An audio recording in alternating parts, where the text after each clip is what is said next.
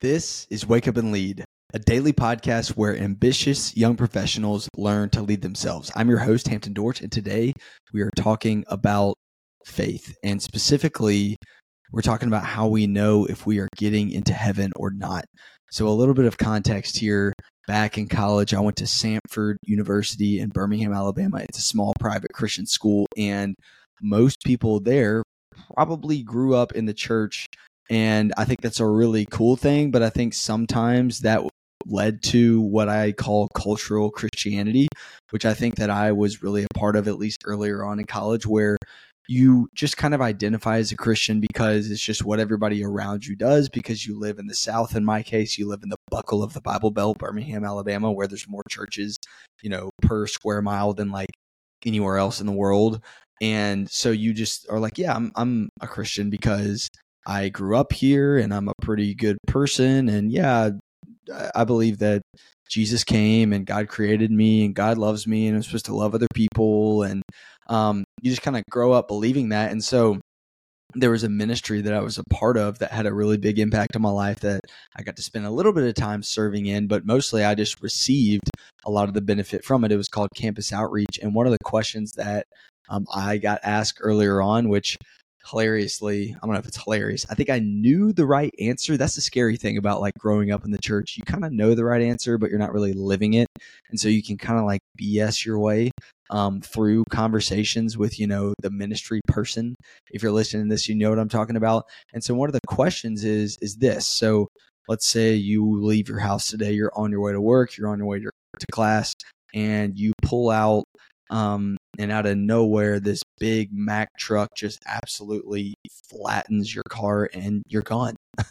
Hopefully that doesn't happen. Sorry, that was a bit aggressive, but yeah, that happens. So you're dead at that point. And imagine showing up to the gates of heaven and seeing God and him seeing you and asking you the question, like not that this would happen, but asking you the question, hey, why should I let you in? Like, why do you deserve to come into heaven? So like, I want you to pause for a minute and what in the world do you say? Like, and this is where when you ask someone this question and based on your answer today, that will be very telling of your understanding of God and of Christianity and of the gospel.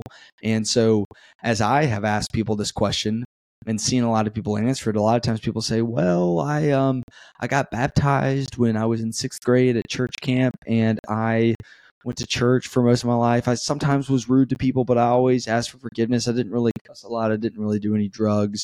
I didn't kill anyone. I was a pretty nice person. I tithe sometimes. I guess I probably could have done that like a little bit better, but I got baptized and I love God, right? And I really think that that's like what a lot of people would say. And I'm here to tell you humbly and lovingly that there is no answer.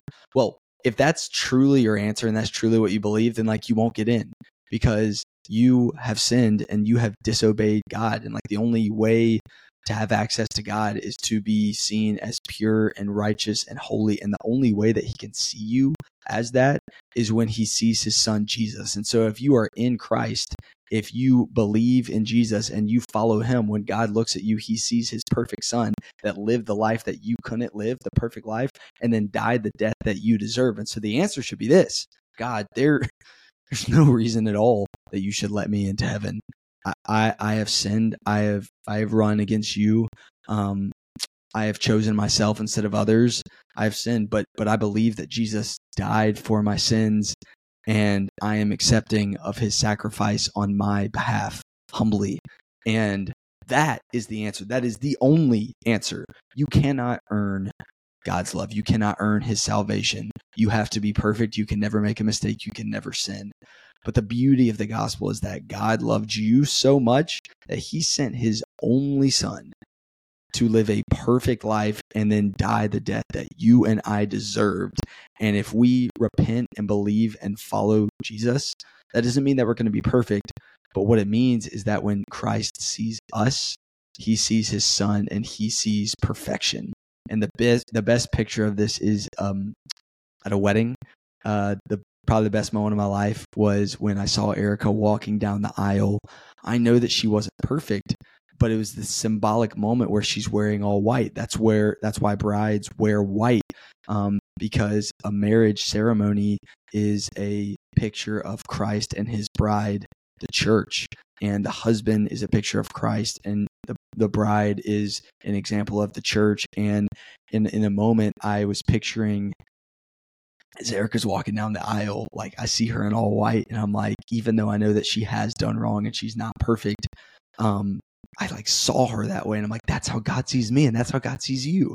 And if you can recognize that, that will start shifting the desires of your heart, and you won't even want to sin anymore. It doesn't mean that you won't, but that will change your life more than anything, recognizing how God sees you because of his son, Jesus, if you are in Christ. So remember, you will not get into heaven because of your works, but you will get in because of what Jesus did on your behalf.